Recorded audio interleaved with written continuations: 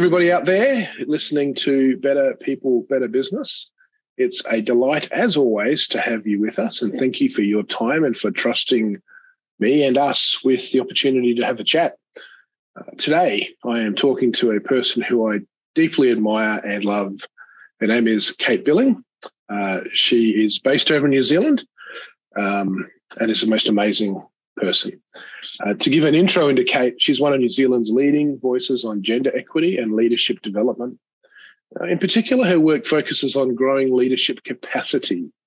We're definitely going to talk about that because I think it's a really interesting space to delineate into. And the capacity to create personal and collective resources required to meet the challenges and opportunities of the new reality of life and work.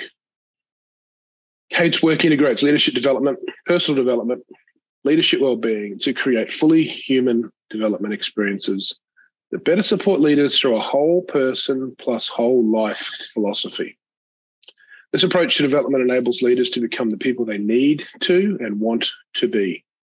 Individually and collectively, people who are examples of what's possible when we commit to deep levels of authenticity, humanity, and responsibility in the ways that we live, lead, and work. It's a cracking introduction, and I think it's a wonderful representation. Good morning. We're morning here, wherever you are. Welcome to you. But good morning, Kate Billing.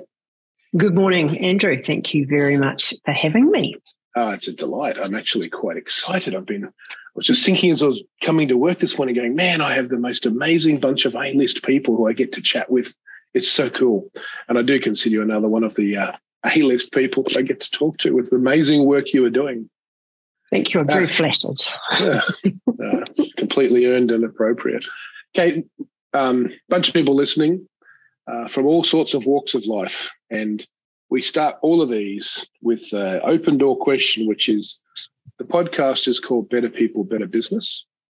And I'm curious, when I say that, what do you hear? What do you think? What does that mean to you?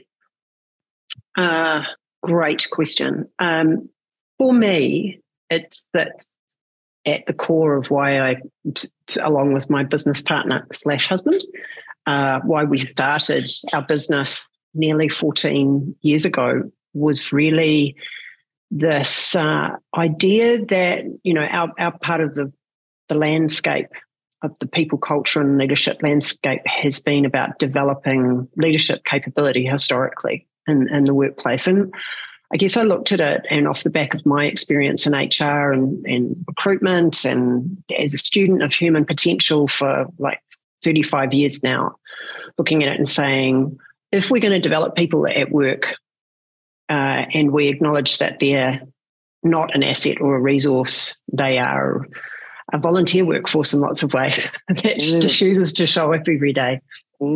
If we want to develop them as people who can do better work for us as an organisation to create value in the ways that matter, then why not develop them as better humans at the same time?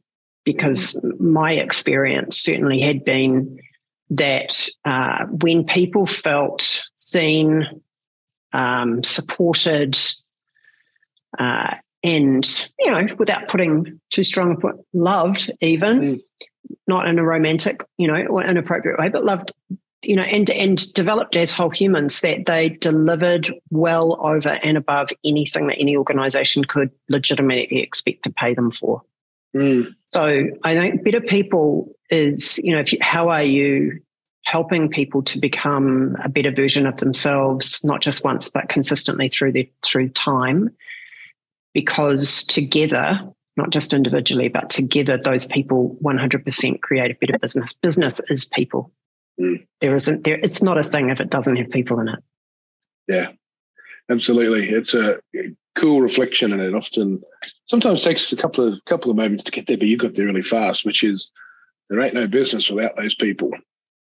No, you can have a pretty brand and a shop front and a nice website, but there are very few at the moment 100% AI-based businesses that don't deliver anything that doesn't require human beings to be involved. So very cool. And thank you. I'm really intrigued with the frame that we talked to in your introduction around growing leadership capacity.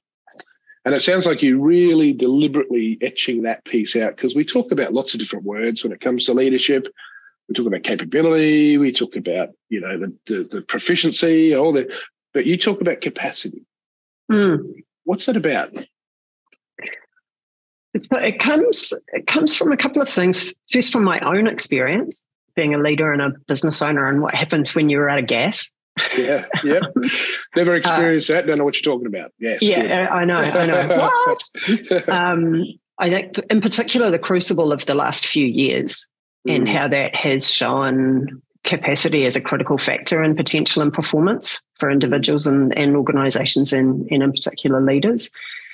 And also through my work with leaders in organisations is, most of the people we work with are kind of mid to senior level executive stuff and business owners, right? So, and they are incredibly capable people who've been promoted, done the work, demonstrated they can do the job and more, have been developed through time. They've got toolkits. They don't even know where the toolkits are. Yeah. They've forgotten where the toolkits are. So this conversation about content and development programs and more toolkits and et cetera, my experience is they've forgotten more than they can lay their hands on. And that the challenge is not actually about the capability, it's about having the capacity, not the capability to deliver. And that includes the awareness of a particular moment, to recognise there's an opportunity to deploy a capability they have or develop it.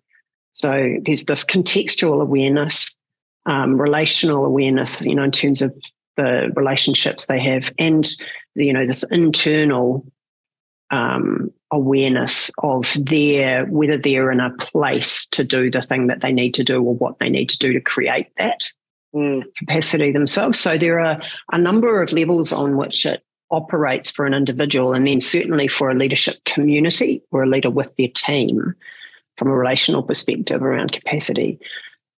Because although the context is changing a lot, always, and certainly in the last 3 years, that means we need different capabilities, but it's also a drain on our capacity dealing with uncertainty, and change draws down heavily on the capacity bank account. So my experience is that the things that people are being challenged by, it's not that they don't know how to do it. It's just that they haven't got the headspace or the energy or the free attention and focus or the social capital in terms of relationships, which is another part of capacity. And there can be some capability pieces, but to be honest, even things like how to facilitate conflict for creative ends, to generate great ideas and deeper connection. You can cognitively understand a pattern for how a conflict will roll and how you should best facilitate it. But if your capacity is at zero and you've not invested in social capital because you've been working remotely and haven't spent any time physically with the person to build that, then the ability of you to deliver results through that thrashing is going to be significantly diminished. So I see capacity as this most single point of failure in the system of how we access potential for performance individually in life and collectively in an organisation. That's really powerful. And I think I suspect there's a bunch of people listening who are now thinking, wondering, or considering how they sit in that capacity frame. And it is like, I think it's a cool use of a word that's absolutely been available, but probably been a bit ignored. Because there's lots of other really cool, funky, sexy kind of words like resilience and all these other words, which they fit in the same frame, but they're not the same thing. No, and I think there's a lot of, I think there can be a bit of collective eye rolling now, particularly after the last few years around stuff like well-being, resilience, vulnerability, mindfulness, whatever. Any of those things called out as lone components. It's a bit of like, whatever. Absolutely. And that it has been pushed onto there is a capacity challenge in organisations in that we're trying to do too much too fast, and we need to stop doing some stuff. I know someone who works in the productivity space, works with organisations all over the world, and her view is across the board. I said, my question to her was, how much of what organisations do you reckon is what we call an FWAT, a F, waste of time? And she said 43%. And during COVID, because of COVID and working remotely and not all being co-located and things like that, Adam Grant talked about this a few months ago, where there are 40% more meetings happening in most organisations. And these are all things that don't just chew up time. And often people think that's the blunt instrument of capacity is time. It's part of it, but it's how are we using our time? What parts of time do we use for what tasks, to optimizing energy, attention, and focus for certain things. But you know what? We're just plain trying to do too much, and most of it's the wrong stuff. But nobody's creating the space to look at those things and then being brave enough to say, I'm going to stop. And this is what's been called quiet quitting, which I think is a terrible name for this thing. But people just bringing some healthy boundaries back in and going, I'm not available 24/7 to answer emails and respond to things. I'm going to say no to some stuff. It's kind of partly that. And that's people, for whatever reason, trying to protect this capacity piece and some sense of rationality about the place of work in our lives. I think work has become too much of how people see who they are, how they value themselves, their way of getting meaning and purpose and connection in the world. I think we've got completely out of whack. I think that's a really great reflection. Thank you, Kate. And I if I can go a little further with it, I suspect it's possibly come on the back of the fact that during this complexity called COVID, whatever you want to call it, of years, the anchor that was for most people present was work, be it remote, less so physically, but remotely. So work became an anchor that they could hang on to.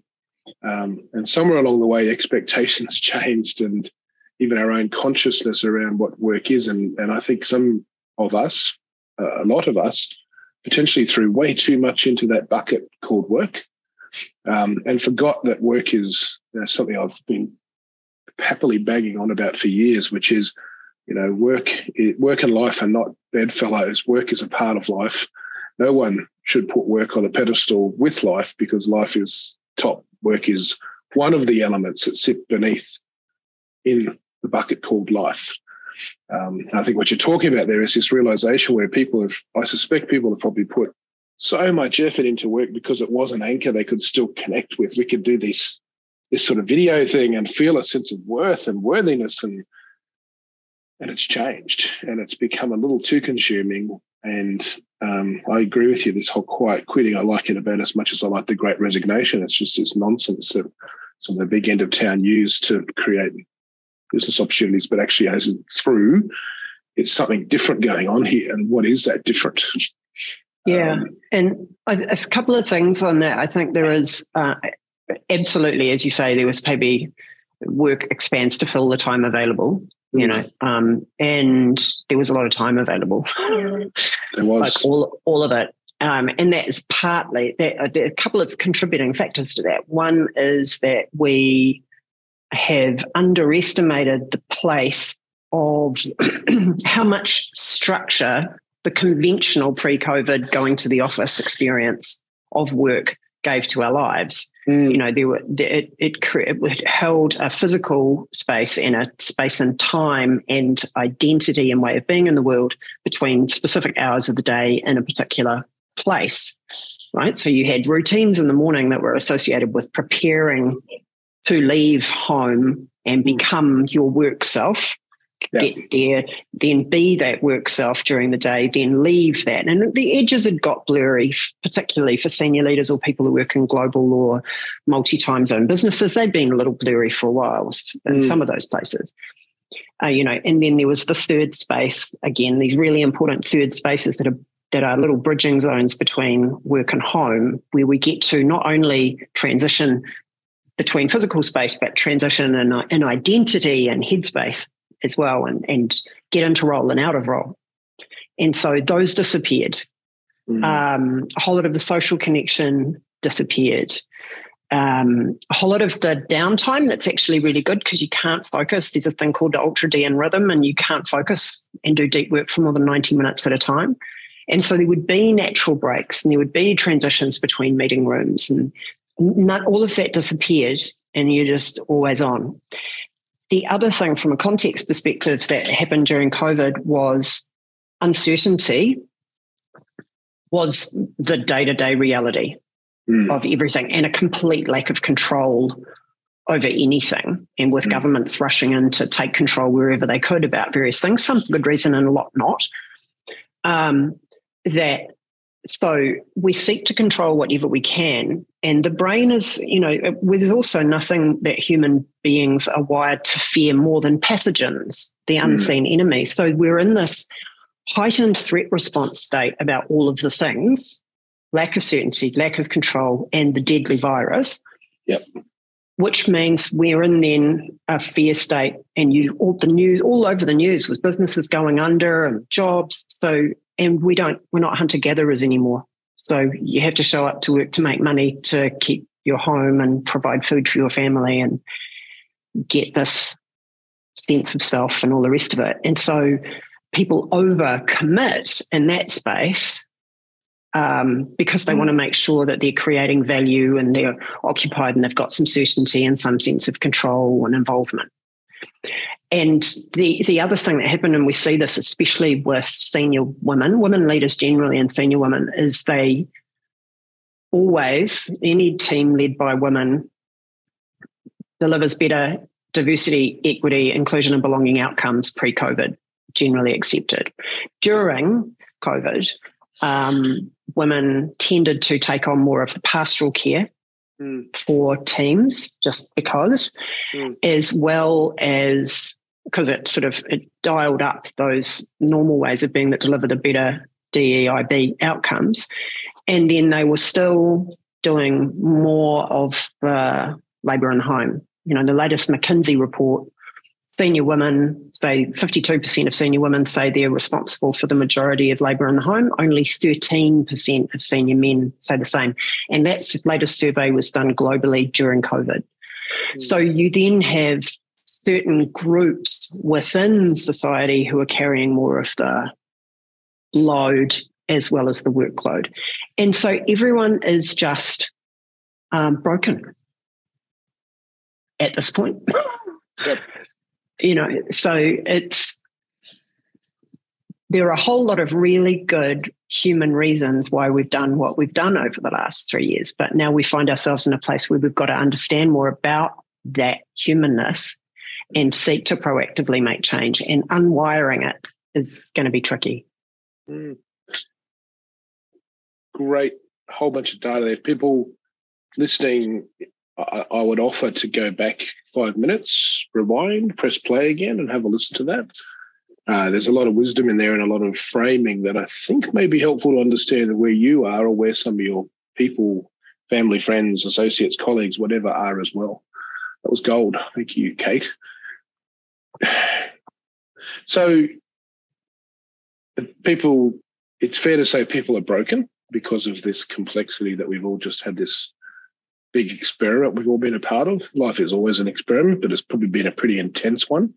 To play with the metaphor more, the Bunsen burner has certainly been turned up high. It has. It's been boiling away. So while people are broken, we're also innately, I always say this, that people are both beautiful and broken. At the same time, there's a bunch of beauty. So I'm interested in how are you thinking through, to the beauty side of it, where we have been through this mess, and I will happily put my hand up and say, yeah, I get the fact that a bit broken. Yeah, I'm looking forward to Christmas this year. At times I have to be careful I don't wish it too soon, because it is about wanting to timestamp and go, well, 23. We were talking about this before we started having a bit of a yarn about, 20 was going to be a cracking year, and oh bugger, March happened and the world got a little messy for a while now, and 21 or can't be 20 because it's different, and it'll be better, and it probably wasn't. And 22, well, that's now different too, and it was different again, but still had its own complexity. And here we are about to line up for 23 and put all our hopes onto the next year. With the mindfulness that you just shared that we're a bit broken, what can we be doing to access the beauty that's also available? Yeah, and this is where it comes back to about the choices we have about authenticity, humanity, and responsibility in terms of who we are and the deliberateness with which we create ourselves in our own lives and our leadership and the ways in which we work, and the opportunity that any set of circumstances presents for us to do that. If you're waiting till everything's like smooth sailing to do this work, then you're missing a trick. Because actually the chaos, I consider this time a crucible for the creation of a better self and a better work society and better work. At the time when it feels the most difficult, individually and collectively, whether you're thinking with yourself, your partner, your family, your team, your workplace, our society. Yep. In this space are the biggest and best opportunities we've ever had, but it's going to take courage.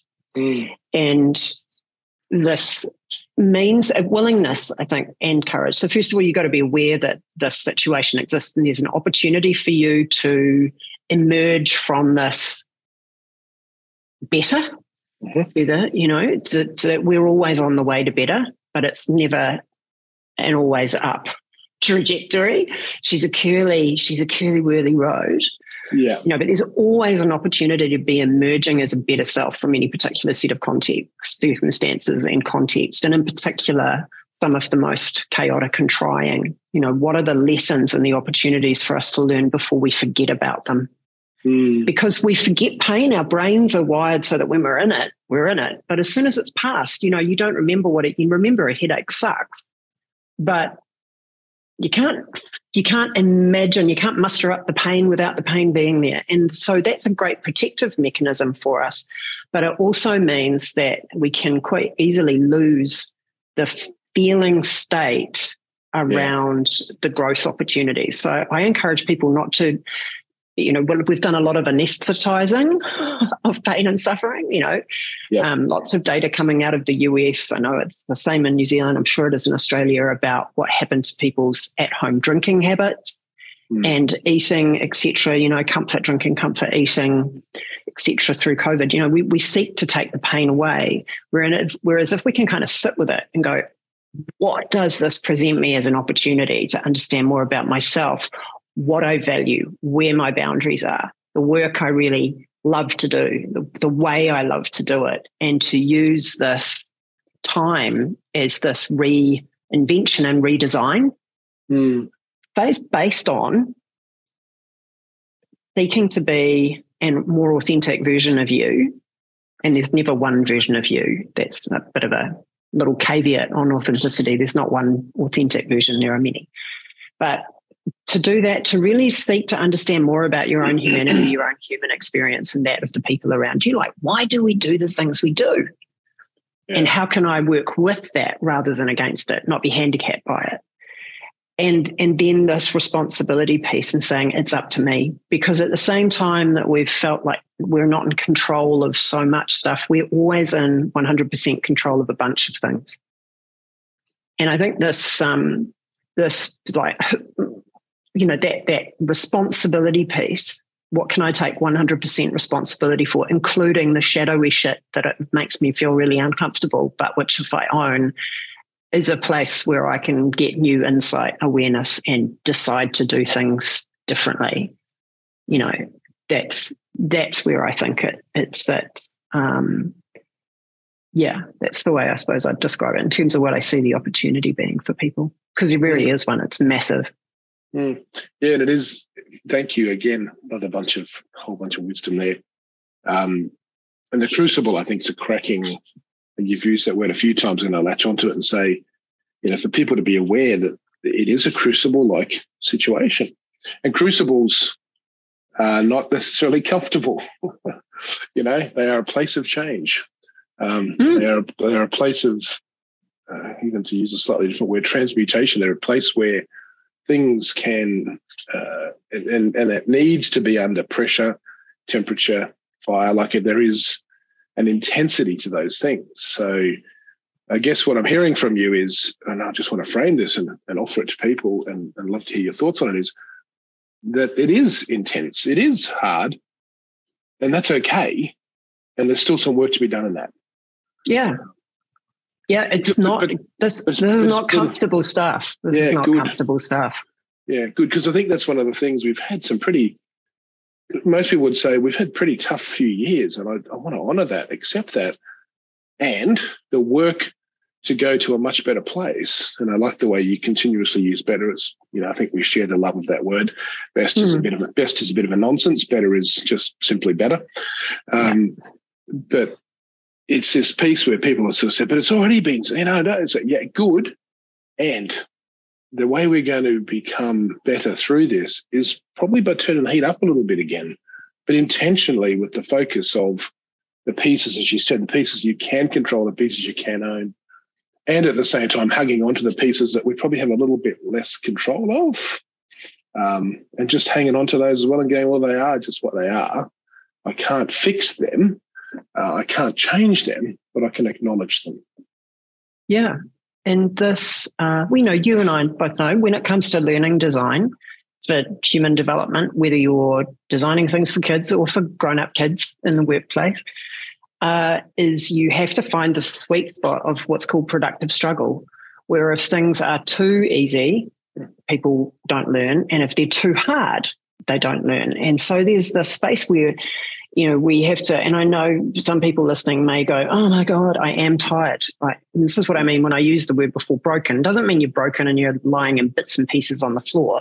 It just means you're tired, you just need to lie down. Somebody bring me a cup of tea and a cushion for my feet. And I think, as we've discovered in the last few years, couple of weeks at Christmas isn't going to fix it. And if we think that the hits are not going to keep coming, then people are smoking something, because this is the way life is. Hard stuff happens, and then more hard stuff happens, and then more hard stuff happens. And then in amongst all the hard stuff is joy, is beauty, is it's all mixed together. And so this finding the space of productive struggle and keeping it, maintaining it in a healthy way to grow our capacity rather than deplete it is super important. Yeah. So hang on, I've got to go back a little bit here. Are you saying that a couple of weeks after Christmas, going to the beach or doing whatever one does isn't going to fix all of this? No. Oh, geez. Wow, that's a bit freaky. But again, honouring that, because I think we want to believe it will, though, don't we? Yeah, but this is why we have to design for ourselves new ways of working and living that are made for the reality we now occupy. Like, we have fundamentally, as human beings over time, in particular in the last 250 years, and more recently with the advent of exponential technologies and the rate at which they're changing the world and the way we live and work, we are now living in a world that's not designed by us, but not for us, if that makes sense. And so we have to take responsibility for understanding how the world is designed by us, but not for us, and learn how to operate in it in a way that works with the way human beings are wired. Because we are, we have, these things have been trucking around in their current form for several 100,000 years.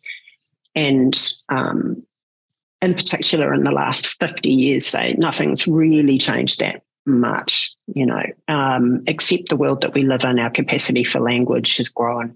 But all of the stuff we had around social connection, culture, making musical instruments, 45,000-year-old bone flute was found a couple of years ago in Europe. So, the kinds of people we are, but the world has changed so radically in the last 250, in the last 50, and it's going to accelerate even further over the next 20 to 30. We are just at the beginning of it being magical and extraordinarily difficult. So what can we do? So someone's kind of going, I can imagine a bunch of people going, yeah, this really resonates, to use a bit of a wank word, but this really resonates, Kat. I'm kind of hearing what you're saying. I kind of get it. So what can I do? What are some simple things that I might be able to do to help cope and to not just cope, but to possibly even flourish in this? What can I do? One of the first things that I recommend people do is just become more aware of who they're being and how they're doing life and work at the moment. It's like way back when, in my previous life, when I studied human nutrition at university as part of applied sciences, I wanted to be a doctor when I was a kid and had way too much fun in 1987 at Otago University in my first year living away from home. I did not get an A- average. Yeah, I have a similar experience to that myself. Yeah. So, but that curiosity and being human, like that came about when I was 10, has never gone away, right? It just underpins my life. And when I was, doing that, studying nutrition at university, one of the first things you learn is if you want to get people to, before you can actually start working with people about how they are nourishing their bodies, how they're feeding their bodies in a way that optimizes for performance, they have to be aware of what they're currently doing. So we have to have data on the current system, the system as it stands. And the best thing you can do is get them to keep a food diary for 2 weeks. Doing that alone, even if you did nothing else, will change the way they eat. And it's the same when we're taking stock of how we're doing life more broadly. And I remember when I was, I think I was at intermediate, so about 10 or 11. And I think we used to get left a list of jobs by our parents, latchkey kids, Gen Xers, look after yourselves. Probably too young to be left at home legally, but, nobody cared in those days. It's like, leave the house key. There's food in the fridge. Don't die between now and 5:30 was basically the rules, and there were a list of jobs. Yep. And I remember we were a couple of days in, and Mum and Dad got home from work, and the jobs on the list hadn't been done again for the second or third day in a row. And so Dad was like, what are you guys doing with your time? And I was like, can't really ask. So he's a lawyer, a partner in a law firm, and he made us keep timesheets. This is, for our sins. So at 10 or 11, I'm learning this, beginning to become more aware of how I'm using my time and for what. At university, I'm learning, if you want to create change for people in the way they feed themselves, the first thing to do is bring into their awareness how they're currently doing it. And so that's really the thing now. I don't expect people to keep a food diary or account for their time in 6-minute blocks, although now we do it in real-time time recording. But there is that, how noticing more, and journaling is a great way to do it. Printing out your diary once a week and looking at it and going, well, how am I actually using time? And is this the stuff I value most? What am I feeling is missing from my life? Well, talk with your children. What would they like more or less from you? Have a conversation with your partner. How are we feeling about how life's been this year? Do a bit of a take stock and say, what is it we want to create for our lives? And how might that be different? What different decisions might we have to make? So first of all, it's reflection, awareness, bringing into awareness the current ways in which you're doing stuff and the historic ways and the impact of that, how you feel about that. And then it's thinking, well, is this what I want to continue? And if that at least gives you some data upon which you can base some experiments and further inquiries, if you like. And I get everybody to take that experimental inquiry-based approach to all of this stuff. There's no one right way to do it. Yeah. The other thing that I recommend people do is feed your minds stuff about what it is to be human. So if you like listening to podcasts, and holidays are great if you're spending time on the road, driving places or on planes, listen to some good podcasts to understand more about how the human mind operates, how relationships work, that sort of stuff, and think what of that could be useful based on how I want to change the way I'm doing life, work, and leadership at the moment. Even those two things, will take people quite a long way. I guess the other thing as well is they can always come and do a program with they amazing can. Kate Billing. They can if they go, no, this is something I want to do further. And this is part of the capacity conversation for myself had been, how do I want to work? What work do I want to do? With whom, etc. And so this time through the last couple of years has, as I said earlier, been a crucible for me personally to say, well, I'm in my early 50s now. What do I want for the next 25 years? Dan Sullivan, who I'm a mad fan of, talks about having a 25-year plan. I wouldn't call it a plan so much, but definitely a direction of travel. Yeah. That means setting up now for work that I want to keep doing for another 25 years.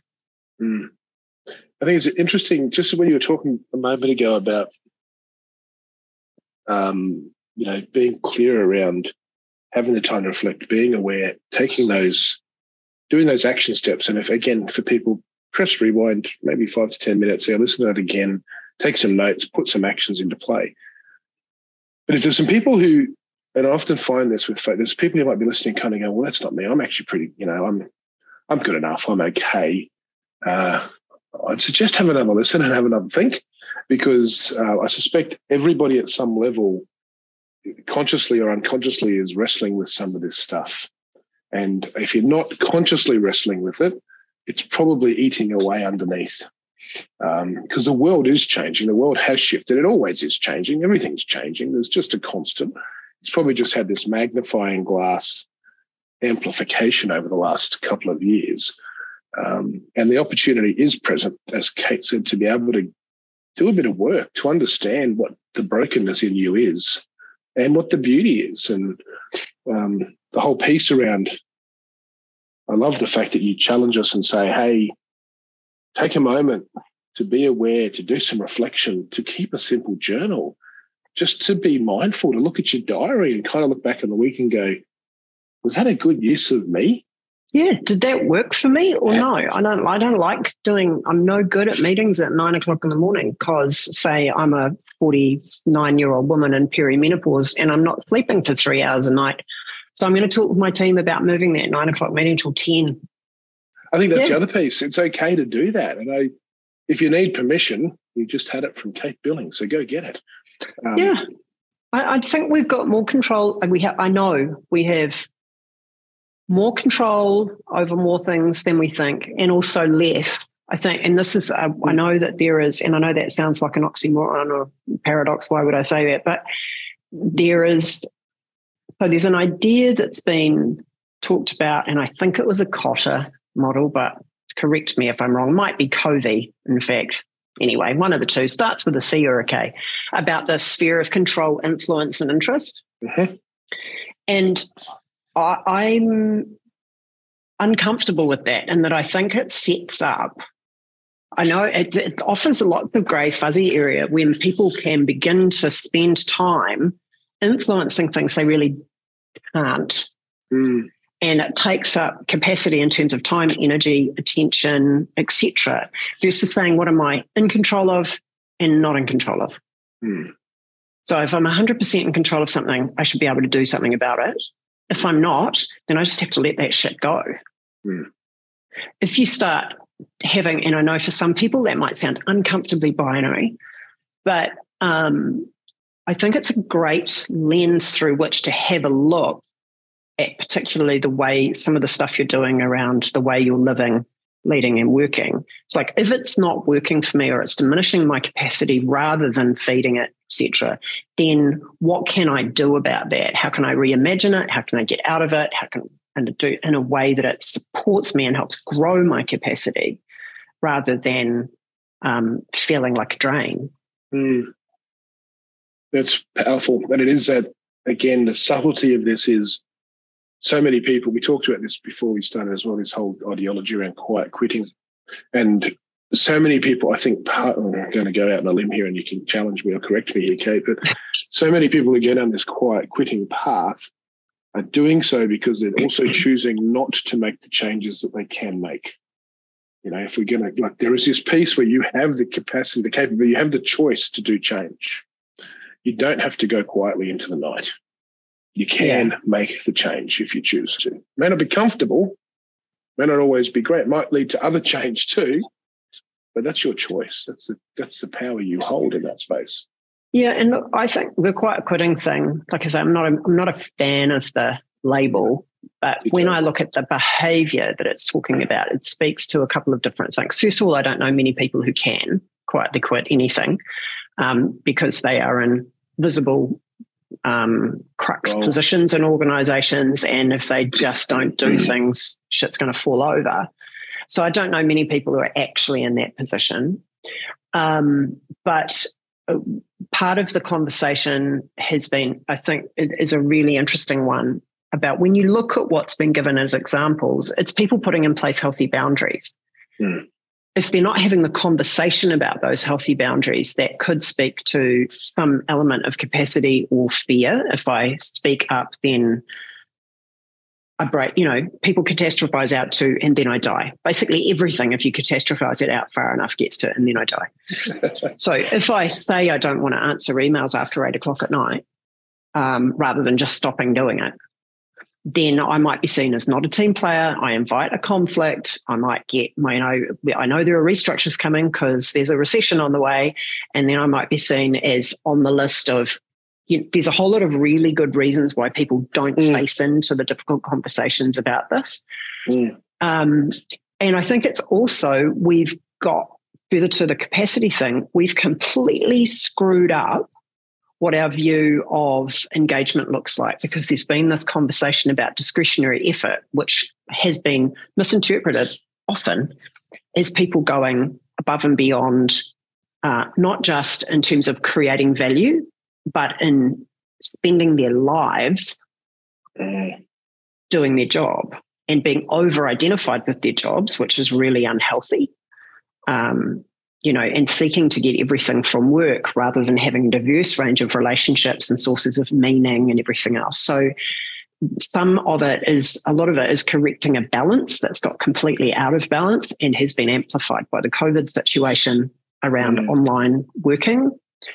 And it speaks to the very human things about social belonging, connection, and safety, which are basic security needs. We have 3 basic human security needs of safety, connection, and self-esteem, And so if I'm going to do anything that threatens those, or I perceive others might see me differently, and I get chucked out of the tribe, and then I can't pay my mortgage, buy food, put gas in the car, and then I die, I'm not going to face into some of these conversations. So as with all things human, it's a complex situation, but the more you understand about the context, human and otherwise, the better able we are to see why something might be happening, have been created, or why it's happening in the way it does. And therefore we can do something about it.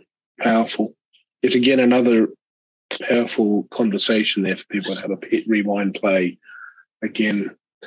Kat, I'm really mindful time. We try to keep this till we could go on for hours because you're just simply amazing.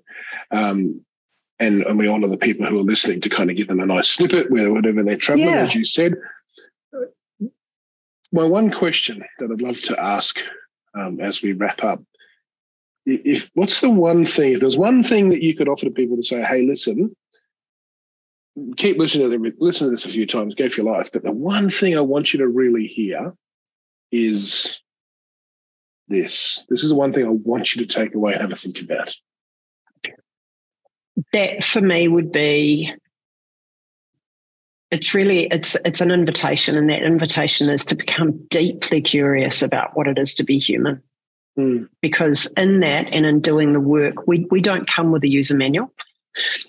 We can wake up, just because we can wake up, get up, operate in the world, speak, think, do stuff. We think we've got this whole being human thing nailed. There is so much we don't know about our own bodies, the way the brain works, the way social relationships work in society, etc. I encourage you to get curious about humanness, your own and other people's, because when you do, a whole world of wonder opens up to you, and you can begin to see the things that get in the way of us being great individually and collectively in new and different ways. and you begin to see ways in which you can deliberately become the person that you're meant to be over and over again through life, and do what that person can in the world. You don't need to be feeling like you are stuck in a container of one version of you.